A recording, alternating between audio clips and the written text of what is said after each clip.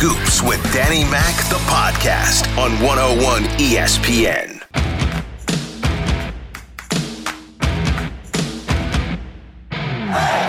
All right, it is Scoops with Danny Mac, and this is the Tuesday edition.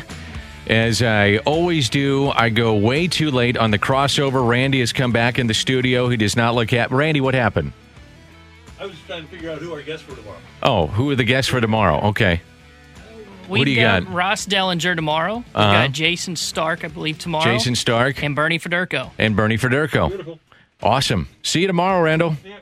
All right, that's Randy. Just put on his mask. He's out of the studio. He'll be with you tomorrow with Michelle Smallman. I'm Dan McLaughlin, Scoops with Danny Mac. Love the guest that we have coming up. We're going to go to Kansas City, visit with a gentleman that I find to be as classy as you'll find. And it's Bob Kendrick, who is the curator of the Negro Leagues Baseball Museum. Get into St. Louis's role into the Negro Leagues and its role in baseball. And this is kind of a walk down memory lane. So it's something that's positive. I think it's something that hopefully teaches you something about the Negro Leagues and their great players and their role in history. And want to get your thoughts on this later in the show. Air Comfort Service text line will be open for you. Also, the Rhino Shield mic drop. So I'm just going to get out of the way and let you take it in. Bob Kendrick on 101 ESPN is coming up next, right here on 101.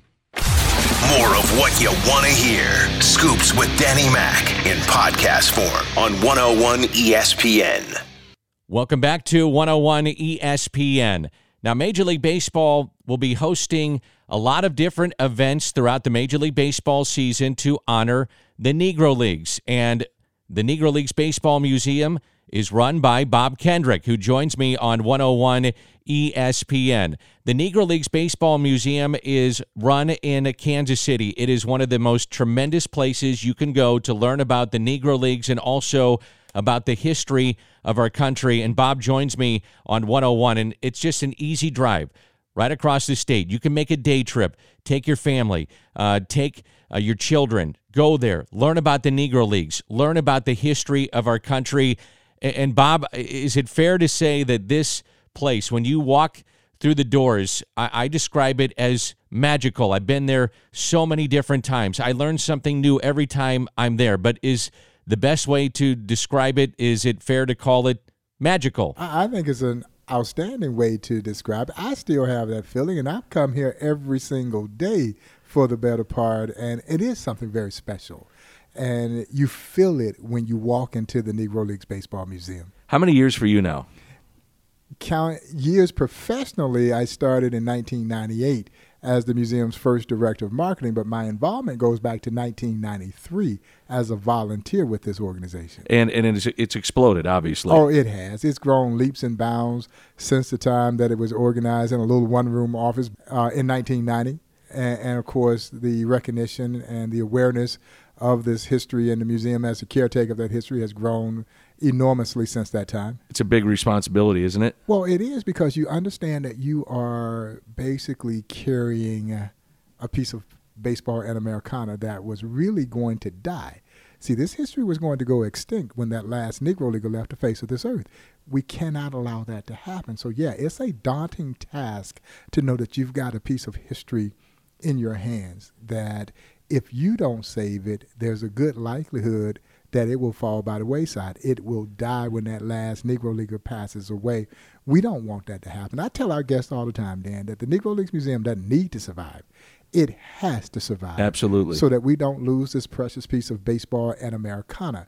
And the more majority of people who come here, they don't really know the full depth, the breadth, the scope, the magnitude of what this history represented both on and off the field. I do think the work that we've done now over the past 28 years has certainly elevated the consciousness of those. And so they come in expecting to meet some pretty good baseball players. And, of course, you're going to leave not being disappointed. You're going to meet some of the greatest baseball players to ever put on a baseball uniform. Absolutely. But by the time you walk away from this experience, I truly believe that you walk away with an even greater appreciation and understanding of just how great this country really is. How did it all start?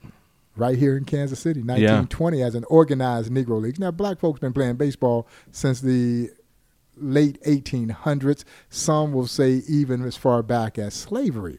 But in an organized fashion, the Negro Leagues organized right here in Kansas City, 1920, right around the corner from where we operate, the old Paseo YMCA. The building still stands. It's unbelievable. Yeah, Andrew Rube Foster, the architect, led a contingent of 8 independent black baseball team owners into Kansas City. They met at the old Paseo YMCA. Out of that meeting came the birth of the Negro National League, the first successful organized black baseball league. And then, of course, the Negro Leagues would go on to operate in this country remarkably for 40 years, from 1920 until 1960.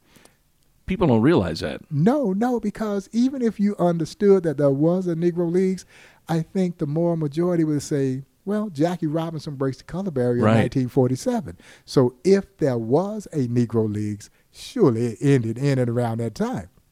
Well, the leagues would go on to operate another 13 years after Jackie. Why?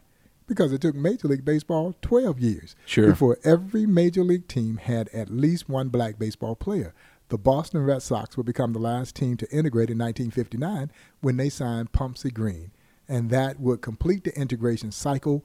By 1960, the Negro Leagues ceased operations because by then the best young black stars had moved into the Major Leagues or into their minor league system, and there was no replenishing system. So the leagues would dissolve. Where would they play, and how would they originate the teams? How did that all come about? Well, in 1920, 8 teams made up the Negro National League, including the St. Louis Giants. Right. One of the original members, and then the St. Louis Giants would become the great St. Louis Stars. So the city of St. Louis certainly has had its representation as it relates to black baseball history and rich black baseball history, because you had some superstar Negro League players that called St. Louis home, including the great Cool Papa Bell and Willie Wells and Mule Suttles. These are all Hall of Famers that played there for the St. Louis Stars. And so, yeah, St. Louis has certainly seen its fair share of great baseball being played there from a black baseball perspective. But these were independent black baseball teams that came into the fold. So when Rube organized the Negro Leagues in 1920, he organized the Negro National League. Well, in 1923, a guy named Ed Bolden formed a rival league known as the Eastern Colored League. 1924, your very first Negro Leagues World Series, the Kansas City Monarchs against the Hilldale Daisies out of Darby, Pennsylvania. And the Monarchs would actually win that inaugural World Series, led by the great Hall of Famer Wilbur Bullet Joe Rogan. Yeah. You're like a walking encyclopedia. Well, it's fun, though, man. You know, Dan, I considered myself to be a baseball fan, and I am a baseball fan, and was just fascinated by this other chapter of baseball history that I didn't know anything about when I got involved with the museum going back to 1993. And I just fell in love with the story.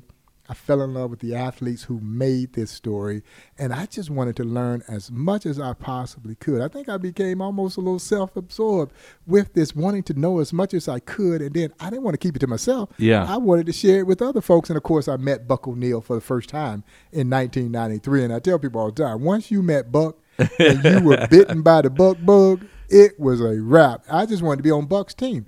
And so I was so blessed to spend so many years with him, and I got to meet so many of these former Negro League players, the guys who really played in the heart and soul of the Negro Leagues, 30s and 40s. And those guys are virtually all gone now. Right. Yeah.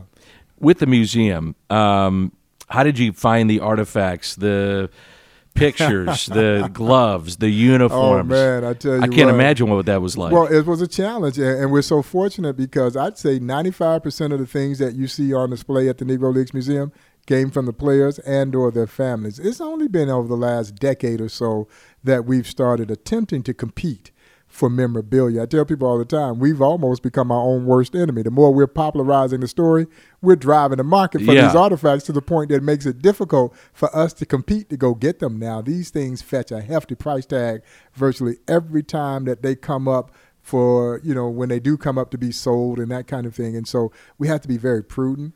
We have to kind of be very smart about the things that we try to go get, because we just simply don't have the budgets to go out and purchase a lot of this stuff. But fortunately, many of the players' families or the players donated some of their things. I tell people all the time, though, I wish this museum had been born 25, 30 years before. Oh, man. We would have so much more stuff. But, the thing that drives this museum is not the stuff. It's the story. Yeah. And that story had escaped the pages of American history books. So countless generations of us went through our own formal educations without knowing one of the most significant chapters, not in baseball history, but in American history. And that's the powerful and compelling story of the Negro Leagues. When you, let's talk about this. I always tell our fans, if you're going to make the trek from St. Louis to Kansas City, you have to stop by the museum because it's a unbelievable place. You're going to teach your children. You're going to learn. I can't do it justice. So if I was to get a ticket, yes, and I'm walking through that museum, what am I going to get, Bob? Oh, you're going to get an amazing experience. And it's an experience that is obviously anchored in the ugliness of American segregation. Horrible chapter in this country's history. But that's not the story here. No, the story here is out of segregation. Rose this wonderful story of triumph and conquest. And it's all based on one small, simple principle. You won't let me play with you? Then I'll just create a league of my own, the Negro Leagues. And when you stop to think about that, that is the American way.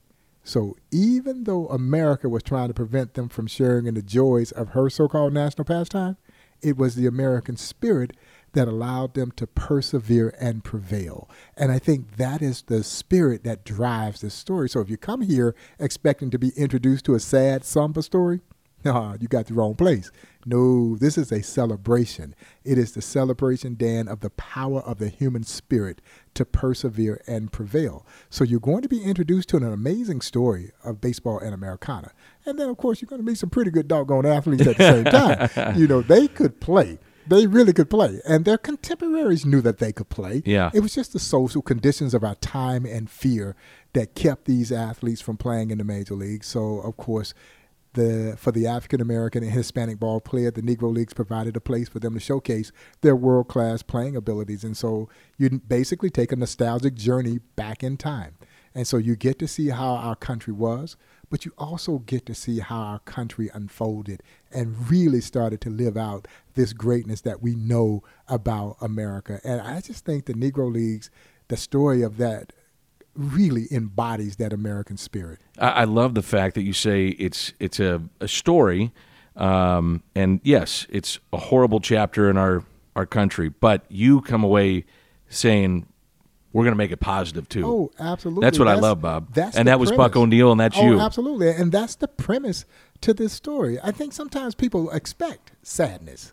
But when you walk through that museum, you don't see sadness. No. You see these beautiful people dressed immaculately going to a ball game. You see the pride that emanated from the player's face as they were getting to the opportunity to play the game that they love. Now, did they like some of the things that happened to them as they traveled the highways and byways of this country? Of course not. There would be occasions, Dan, when they could go into a town, fill up the ballpark, yet not get a meal from the same fans who had just cheered them or not have a place to stay. It's terrible. So they would have to sleep on the bus and eat their peanut butter and crackers until they could find a place that would provide basic services for them.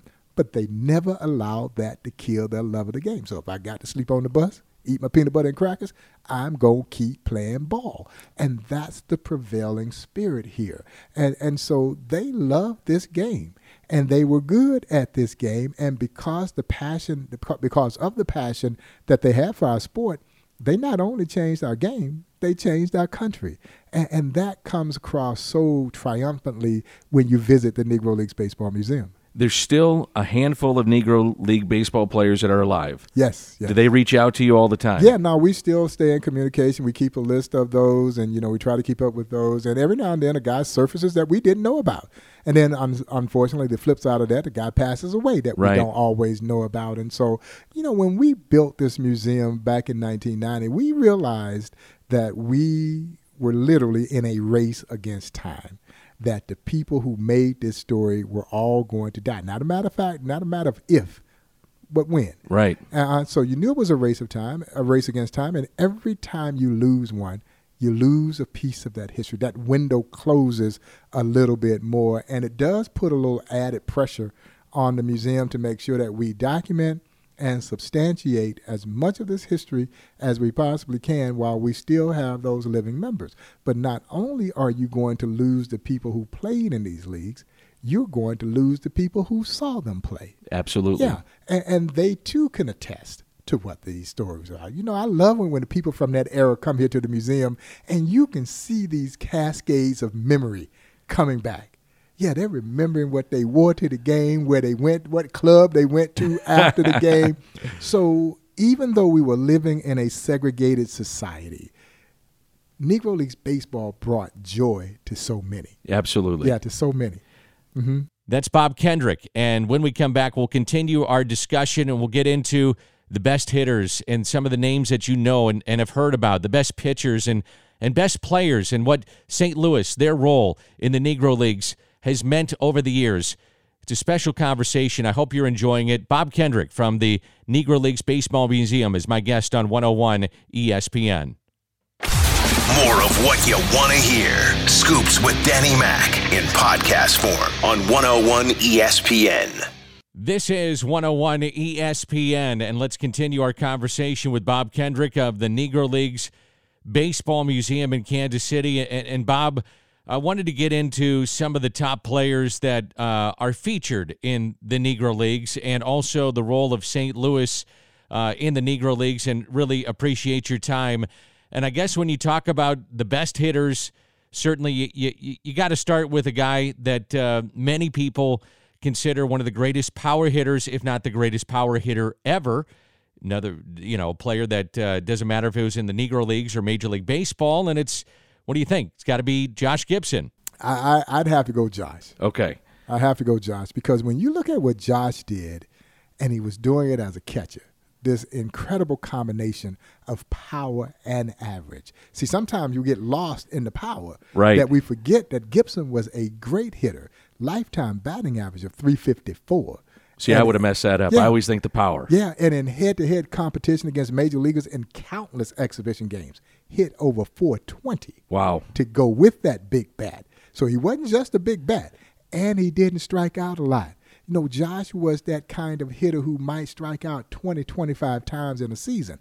Buck O'Neil would describe him in this way, and if you can envision this, Josh Gibson had the eyes of Ted Williams and the power of Babe Ruth rolled into one dynamic package. His outs were loud outs. Yeah, as Buck would say, the third baseman and the shortstop were damn near in left field when Gibson came up there, because you could get killed. They basically saying, Josh, if you want to bunt it, go right ahead. We'll let you have it. Best pitcher, Satchel? There were a lot of great pitchers in the Negro Leagues. There's only one Satchel Paige. Right. And for me, there are guys whose stuff may have been just as good. Nobody was better, though. But when you talk about the complete package, when you talk about longevity, great stuff, charisma, there's only one Satchel Paige. Absolutely. Yeah, I was just sharing here recently, this week marks the anniversary of him playing in St. Louis for the St. Louis Browns. And he pitches a 12-inning, 1-0 shutout over the Detroit Tigers. Dan, he was supposed to be 46 years old at that time. Right. If you believe that he was born in 1906, which I absolutely do not believe. Right. He was more closer to 56 than he was 46 at that time. 12-inning, 1-0 shutout.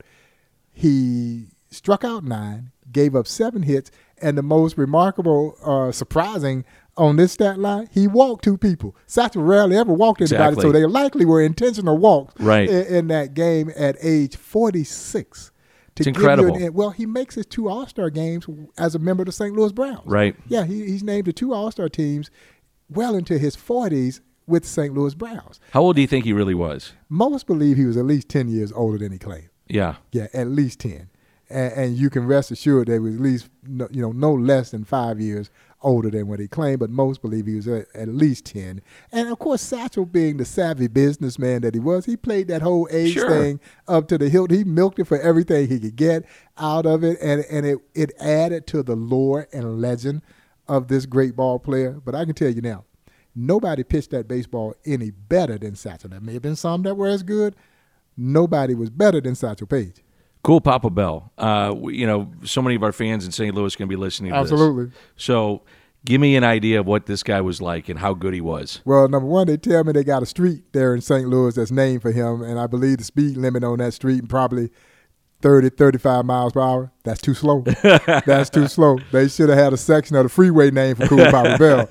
You know, beyond having the greatest nickname, I believe, in baseball history, Cool Papa was outstanding. He's one of the stars of the Negro Leagues, and he's also one of those transcending stars. Yeah. That name went mainstream, and, you know, you knew that name, Cool and Satchel and Josh. He was everything that they said he was and then some. He came to St. Louis as a pitcher, and as fate would have it, he hurt his arm. And when he hurt his arm, they moved him to the outfield. And the rest is history. He used that blazing speed to run down everything in the outfield. Didn't have a great throwing arm because he had hurt his arm, but he had a very quick release. And because of the great speed, he could play so shallow that you couldn't bloop it in front of him. And unless you hit it over on a rope, you couldn't get it over his head. You know, he was a switch hitter, but primarily batted off that left side. So he's running out of the box. Yeah. And so the stories of his speed are just legendary. And this is the honest to God's truth. Cool Papa Bell twice scored from first base on a bunt in exhibition games against Major League All-Stars. Yeah, and one time it was Satchel Paige who dropped the bunt. Is that right? Well, Cool just never stopped running. Yeah. And so the major leaguers really hadn't seen this before, and so the pitcher didn't back up home plate in time. Couldn't get there before Cool got in. By the time the catcher and the third baseman converged to field the ball, third baseman got it, threw the ball to first base. Cool was rounding third. He beats the pitcher easily. It's incredible. Yeah. But Buck O'Neil said the difference between Cool Papa Bell and the other fast guys was his uncanny and amazing ability to cut that bag on the inside, where most guys got to take that big rounding turn. Sure. He says Cool is on the inside of the bag, and Dan Buck said that Cool would be so low to the ground that he could literally smack the bag with his hand and not fall over. It's incredible. It is incredible. It is physics defying is what it is. Yes. Yeah, but again, I think every now and then somebody comes along and they're born to do what they do. Satchel was born to pitch that ball. Cool was given a little something that the rest of us just didn't have. You know what I mean? And so he was special. Yeah, all those guys that you just named were special. How many of the current major leaguers come by? We're getting more and more. We're getting important. More and more they should to be my here. delight. To my absolute delight, because it used to be that I would have to try to call the teams. Yes. And say, guys, we're in town. Why don't you come on by? I want to extend this invitation for you to come by. But now more and more guys are calling me saying, hey, I got guys who want to come by the museum. Can you be there to meet them? And the answer is yes. They were blown away. Yeah. Yeah, they were blown away. They were blown away by the circumstances in which these men had to play this game. Young kids don't even know. They can't fathom an America that was divided by color. Right. Yeah, they may experience racism in their life, but they won't experience segregation. And so, yes, segregation through the eyes of young people is summarized quite simply. That was dumb. And they're right. It was dumb, but that was the way that our country was. And we've continually and perpetually evolved from that, even though we still got work to do. We still have a lot of work to do in this country as it relates to race relations. No question.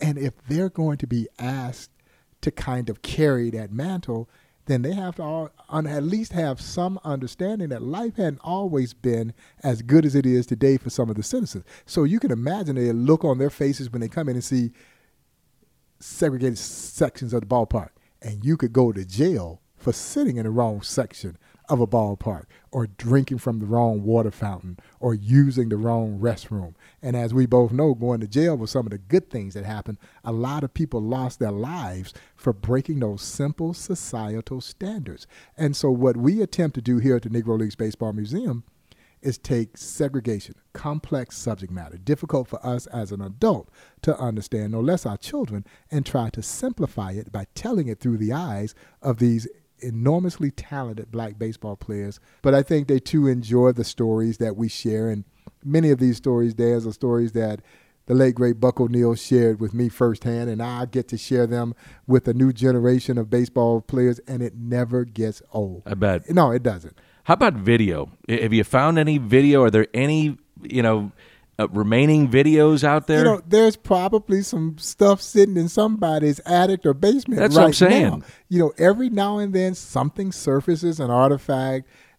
even a little video. Someone not too long ago found video of a guy named John Donaldson.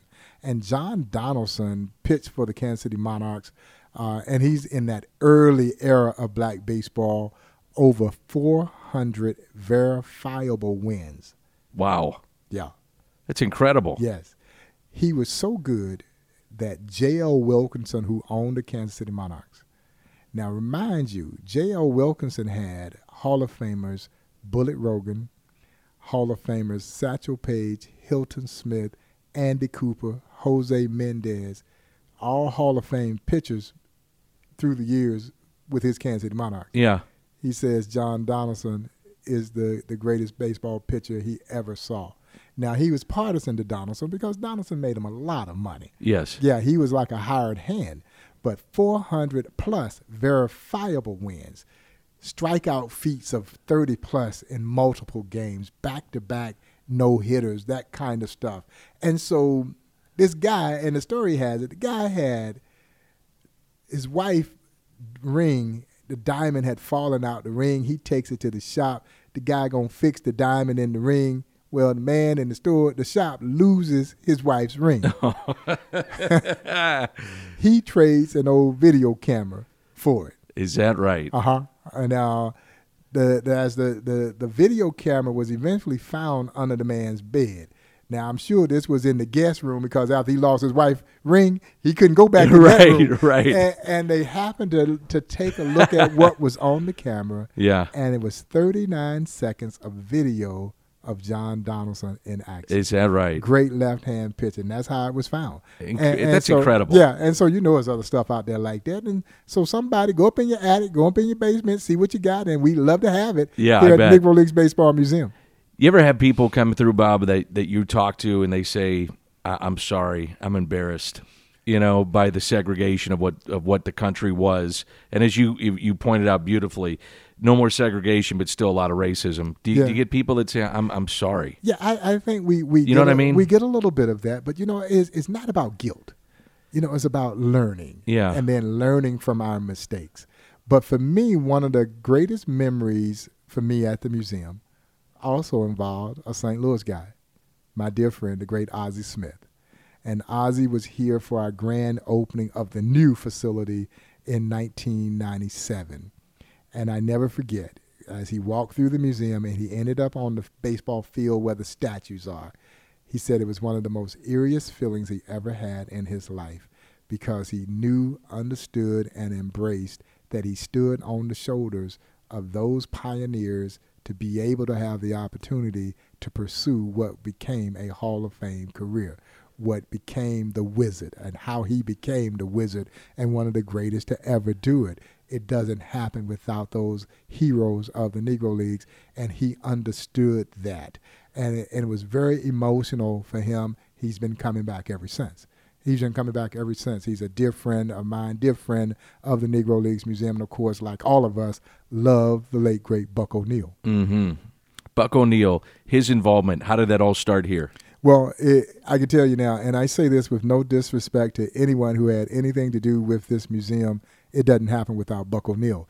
I call it the house that Buck built. Mm-hmm. Yeah, in New York, they got the house that Roof built. Oh, yeah. Here in Kansas City, we got the house that Buck built. And I do. I say that with no disrespect to anyone who had anything to do with the emergence and rise of this great museum, but it does not happen without Buck O'Neil.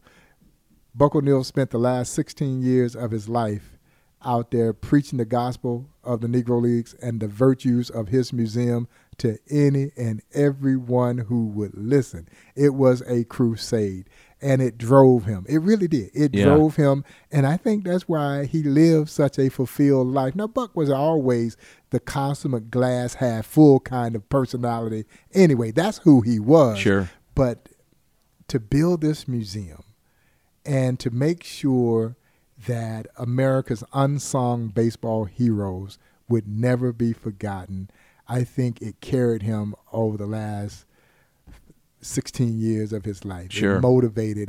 He was unbelievable. Yeah, it gave him reason to get up every single day. He didn't get paid to do this. It was 100% voluntary, and he loved it. Yeah, and people still come here and say, "Oh, I came here and Buck was just here sitting there, and he took me through on a tour of the museum, and he signed this for me, and he took pictures with us. That was Buck. Yeah. Does Major League Baseball contact you guys about the past? Hey, are we missing this player, or do you have something with this player? Should he be in the Hall of Fame? Veterans Committee, those kind of things. Do you get those calls? We still get inquiries about certain guys, and particularly when certain events that take place, and more Major League teams are doing I think, increased effort to help educate their fan base about the history of the Negro Leagues. Because as you well know, no sport holds to its history the way baseball does. That's right. Now, it's that one sport where we constantly and consistently compare the stars of the past with today's stars. Unequivocally, the two greatest living Major League Baseball players today, Hank Aaron and Willie Mays, both come out of the Negro Leagues. So if you had doubt about the talent that was there in the Negro Leagues, you should not have to have any doubt when you start talking about, again, Hank Aaron and Willie Mays coming out. And most people had no idea that those two legendary baseball players come out of the Negro Leagues. Henry Aaron with the Indianapolis Clowns, Willie Mays with the Birmingham Black Barons. And then you start talking about Ernie Banks, Roy Campanella. The list just goes on and on. And so it's hard to imagine our game without those great stars. But if you can imagine what this game was like before 1947, you may not have had Hank Aaron and Willie Mays in the Major Leagues. Yeah. And that talent didn't get better after 1947. They were playing great baseball well before 1947. So there's no question, had the doors open sooner, the record books would be entirely different. How often do you get asked to speak about this? All the time, and I enjoy it. I really do. And what I'm finding is that is increasing. People have an interest. But, I've always believed that I don't think there was ever a time when people didn't want to know about the Negro Leagues. They just had no way to know about the Negro Leagues. That's right. Yeah, it's not in the pages of American history books. And so countless generations of us have gone through our own formal educations without knowing, again, one of the most significant chapters, not in baseball history, but in American history. And so as we've made this story more readily available, the interest in it continues to grow, and it puts a little bit more demand on us to provide access, even greater access to this story. And so while we want everybody to come to Kansas City, we realized that that's not going to happen. And so we started building traveling exhibitions, and so that we could take this story out on the road and give people an opportunity to be introduced to it. We hope that we whet your appetite to the point that you do want to come to Kansas City and experience this firsthand. But we did not want to leave this story isolated in Kansas City. It's too powerful, too compelling, too meaningful to leave here just hoping that people will make their way to Kansas City. Final question. How do people get involved with the museum? Donations, I'm Absolutely. sure. Absolutely. What's the best way to do it? We need the support. We're a 501c3 not-for-profit organization, so any contribution is tax deductible. We encourage you to become a member of our organization. And I don't know if there's any greater way to support a not-for-profit organization of this nature than when you become a member of that organization and say, I'm going to make a pledge each and every year to do a little something to make sure that this story doesn't die. And essentially you become a stakeholder. Yeah, you become a stakeholder in this organization, and we have members from around the world. Some of them may never step foot in this museum, but they know how important it is that the legacy of the Negro League plays on. And so if you are so inclined and you would like to learn more about financial support of our organization, please log on to www.nlbm.com. There are all kinds of ways in which you can make a contribution. You become a member of the organization, and certainly we appreciate those considerations and support. That's the great Bob Kendrick, and can't say thank you enough to Bob for his time here on 101 ESPN. Make the drive to Kansas City. Log on to the website. Make a donation. Find out more. Educate yourself. Educate your kids. It's one of the great places in our country, the Negro Leagues Baseball Museum in Kansas City. Back with more on 101 ESPN. More of what you want to hear. Scoops with Danny Mac in podcast form on 101 ESPN. Time now for the crossover, brought to you by Dobbs Tire and Auto Centers, your best choice for quality tires and expert auto service. Dobbs, the crossover on 101 ESPN. Crossover and Ribs and BK are coming up, and Bob Kendrick was our guest for the hour. BK, you are a native of Kansas City, and you hear Bob Kendrick, it's hard not to be coming away from an interview like that, listening to him, and just, it's uplifting to hear the man and get you away from pandemic and testing and the coronavirus, and makes you think of baseball. So hopefully that got you away for an hour. He's an awesome man. Bob Kendrick's incredible. If you have not been to the Negro Leagues Baseball Museum, I highly recommend doing so. And I would recommend the guided tour if you can make it possible for you and your family. Make a reservation and make sure you do it that way. It's the best way to get the full experience wherever you go. And I couldn't recommend it more. Dan, there's been some questions in Kansas City, as there are everywhere across the country right now. They have a fountain called the J.C. Nichols Fountain down right by the plaza. And J.C. Nichols has come under plenty of scrutiny lately for legitimate reasons. And one of the suggestions that has been thrown out there is naming it the Satchel Paige Fountain, and I think that would be incredible. Hearing some of those stories today was awesome, and going up to that Negro Leagues Baseball Museum is among the best experiences that you can have for any day. Been there countless times. All right, guys, what do you have coming up on the show? We got Jeremy Rutherford coming up at 11:30. We've got Brian Lawton, a former NHL player, agent, and general manager. He's going to join us coming up at 12:15, and I've got some quick-hitting over-unders for Jamie Rivers that we'll get to right off the bat. Looking forward to it. I'll be back with you tomorrow at 10, and Ribs and BK coming up next on 101 ESPN. You have been listening to the TV voice of the St. Louis Cardinals, Scoops with Danny Mac on 101 ESPN.